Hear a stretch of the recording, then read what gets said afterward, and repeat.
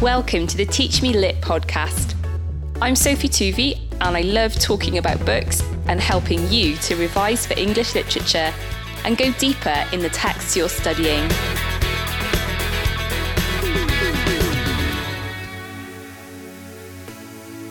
North and South, chapters 19 to 20. Now, here we have a juxtaposition between chapter 19 and chapter 20 with the two different social classes of Milton. Chapter 19, Margaret visits the Higgins family and meets a character called Boucher, and he is one of the workers who's on strike and really struggling. He can't afford to feed his family. His wife is ill and the children are starving. He has 8 children. And Boucher's coming to breaking point where he wants to break the strike because basically the masters haven't given in to the workers' demands, and so he doesn't feel that the strike is working. Now, this is juxtaposed in chapter 20 with Mr. Thornton's grand dinner party with all these different masters of Milton present, and a visitor that they wanted to honour, and then Margaret and her father are there as well. And so you've got the contrast of the horrible poverty that Boucher and the strike workers are suffering with the sumptuousness of this lavish dinner in chapter 20. But it isn't quite as simplistic as the poor must be in the right and the masters must be in the wrong, because actually Gaskell gives a lot of nuances in her depiction of both. So in chapter 19, we can see clearly that Boucher is not as good a worker as Higgins is. He isn't as reliable, and a lot of the financial problems that his family have been due to mismanagement, or at least this is what Bessie suggests herself. There's no doubt that the situation of Boucher's family is very grave and they're in desperate need of help and attention, but Gaskell doesn't suggest that they are completely blameless victims either. What is lovely about chapter 19 is that both Higgins and Margaret do everything in their power to help this family.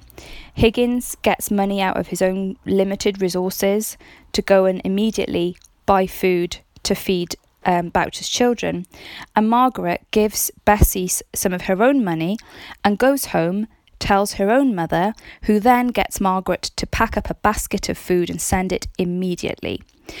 When Mr. Hale hears about the situation of the Bouchers, he goes to visit him the next day, and he doesn't actually see Boucher himself, but he speaks to his wife and the family, and what is really interesting here is that all 3 of the Hales are active in doing something about the situation of this poor family. They're not just going to say, oh, well, that sounds terrible, and do nothing. And this reminds me a lot of Gaskell's own life, because Gaskell was very practical. She came into contact with a lot of families in poverty like this through her work with the church and her husband being a minister. And to me, this sums up what Gaskell feels true religion is. It's not standing by when a family's going hungry. It's getting your resources and doing what you can to help them. Now, Higgins is obviously believing that the strike is going to work, and he has that kind of complete confidence in the power of the union, and he believes that he understands all of the variables of the situation, that the masters have got far too much money, and that they should be raising the wages. However, we do know from what we've heard from Thornton that actually isn't quite the case.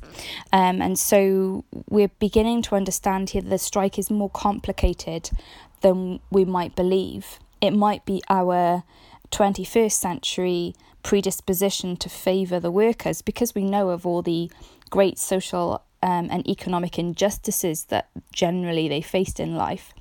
But it's definitely the case that it isn't a straightforward, clear-cut situation. And Gaskell emphasises through what several different characters say that actually sometimes the strikers can be a bit hard-headed and also quite foolish in clinging on and persisting in their demands when the masters cannot meet them. Now, just before I go into the Thorntons' dinner, I want to just pick up on the social nuances here, because when Margaret tells Bessie that she's going to this dinner, Bessie's really surprised. She says they visit with the first folk in Milton, which means that, in her mind, because Margaret's family is poor, relatively speaking, in terms of middle class poverty, she doesn't understand how they can have a ticket in, if you like, with this glamorous dinner at the Thorntons' house. And Bessie says, they thinking a deal of money here, and I reckon you've not gotten much. And Margaret says, no, but we are educated people. And she says that Thornton is a man who owns himself inferior to my father by coming to him to be instructed. Which is really interesting, because obviously Mrs. Thornton throughout the whole thing looks down on Mr. Hale as a simple professor or clergyman who's no good for anything else. And Margaret sees it the opposite way round, that Thornton is uneducated and therefore inferior to her father. And she also comments, I don't mean to blame Mr. Thornton. Few draper's assistants as he was once could have made themselves what he is. And she can't forget that those humble beginnings of Thornton's past. And Bessie repeats how amazing it is, because the mayor and members of parliament have dined with the Thorntons, so theirs is truly a house of distinction. And Bessie said, I should be loath to have you looked down upon, and checks that Margaret has something suitable to wear, which thankfully she does from her London days. But Margaret herself is undergoing a crisis of conscience, really, on seeing this contrast with her own life and the lives around her of people, workers in the strike. She says, you'll make me feel wicked and guilty in going to this dinner. And Bessie says, some's pre-elected to sumptuous feasts, others toil and moil all their lives long. And Bessie accepts this as just a fact of life. Some people are rich and some people are not. And Margaret says, we shall not be judged by that poor accident, referring to how wealthy someone is, but by our faithful following of Christ. And here we have essentially the equality of faith, that it doesn't matter how rich you are, how poor you are, that all can be accepted in true religion. And that's what's the most important thing in Margaret's mind. Now, the description of the strike is really interesting, because there's a really interesting image that Bessie uses. She says, but masters has gotten the upper hand somehow, and I'm feared they'll keep it now and evermore.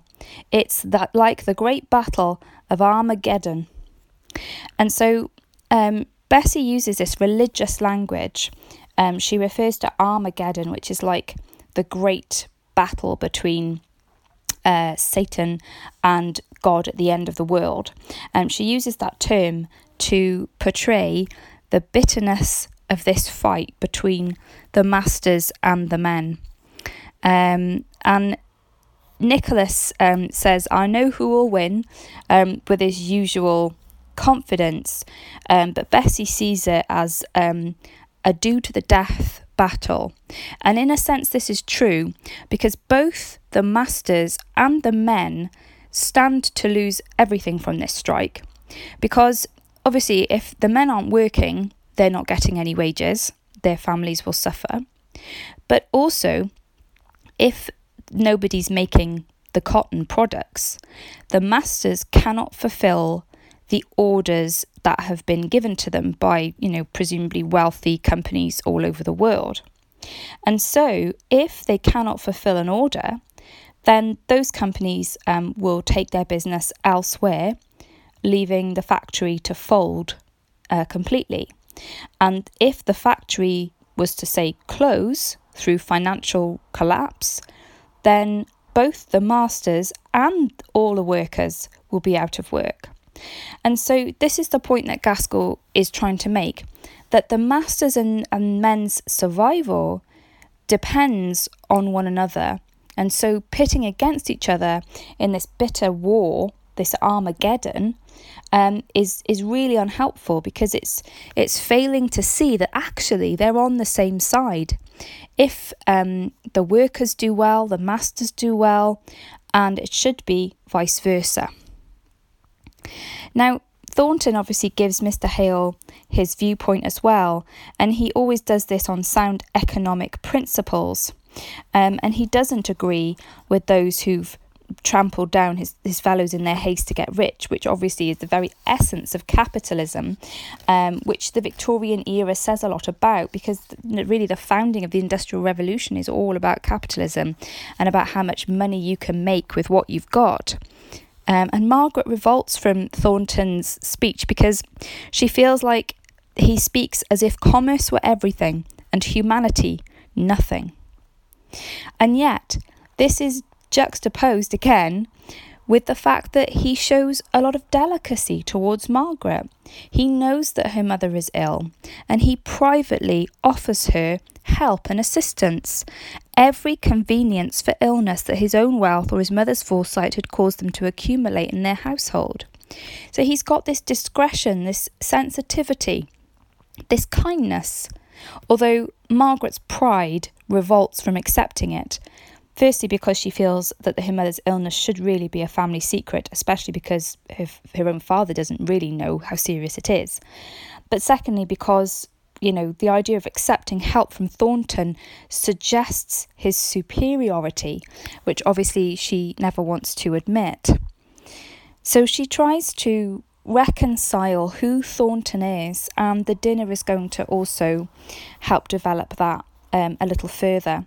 Now, there's some really touching description in this chapter 19 of Boucher's speeches about his own family. He says of his wife that she can't live long because she cannot stand the sight of the little ones clemming. And it's a kind of slang word for when they're starving. And they're clemming up, like a bit like clamming up, when you don't have anything to eat. And it's just a really poignant speech that he gives, and he gives deep sobs as well. So it's a very real and very difficult situation. And he makes an interesting comment about the union. He takes a saying, "Clem to death, and see 'em a clem to death, ere you dare go against the union." And he says, "You've no more pity for a man than a wild, hunger-maddened wolf." And he's talking there not about Nicholas personally, but about just generally the union, that the union have no pity, which draws a really interesting parallel with the masters, because as much as Margaret would like to believe that all the masters are really ruthless, merciless and cruel, the fact is the union can be merciless and cruel too. To a man like Boucher, in the union's eyes, you don't break the strike. And if you break the strike, that's it. You're going to be outcast and not accepted. Higgins says, "There's no help for us but having faith in the union." But Boucher is less convinced. And I think it's just a really interesting contrast between Higgins, who is quite idealistic, and Boucher, this poorer man. He's not as clever as Higgins is. He's not as good as his job. He's not good at managing things either, and he's got a much bigger family, a lot of young dependents on him. But to compare and contrast Higgins and Boucher, I think would be really interesting. And I'd like to say as well that they are another parallel in the novel. There seem to me to be a number of characters in this novel who are parallels to one another.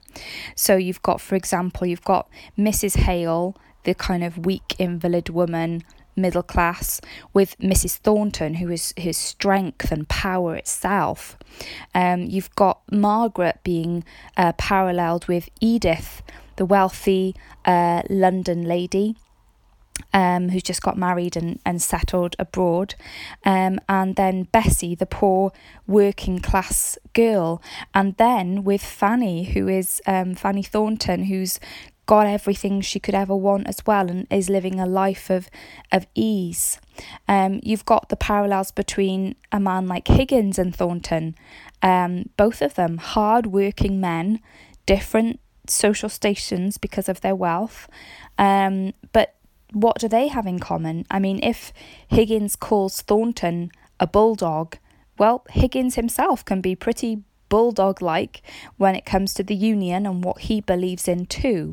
And for all his talk about not liking religion and religious talk, Higgins certainly is very good at preaching the Union's values, and he does so to Boucher. You know, when Boucher is wavering with his doubts about the Union, Nicholas is there to convince him otherwise. So you've got a number of clever parallels being drawn. And another one I just wanted to mention quickly is Henry Lennox, the lawyer with Thornton, because Henry Lennox, again, is a London boy. He's wealthy, he's well educated, he's got a good job. And again, he contrasts with Thornton, who's obviously a rougher, more self-made man with a lesser degree of education. But in one sense, what characterises Henry is his kind of satirical sense of humour and his kind of cynicism. And what's characterised about John is his honesty, his straightforward manner of speaking. And that's something that Margaret's going to really begin to admire. Now, Margaret has to leave this terrible scene in Bessie's house and then go into this different environment in chapter 20 of the Thorntons' dinner. And she says to her mother, "How am I to dress up in my finery and go off and away to smart parties after the sorrow I've seen today?" And interestingly enough, in this Penguin Classics edition, that is the quote on the back cover. So evidently, that this critic selected that as a really key quote that shows Margaret's character, her strength of character, that she sees this social struggle and her own place in it, and she's not willing to overlook it. She's not willing to just put it out of her mind. She is affected by what she sees. Now, the actual dinner, Margaret's surprised at how well she enjoys the dinner. And there's some interesting things to pull out here, that both Thornton and Margaret are becoming more interested in one another in a romantic way. And Thornton shakes hands with Margaret for the first time.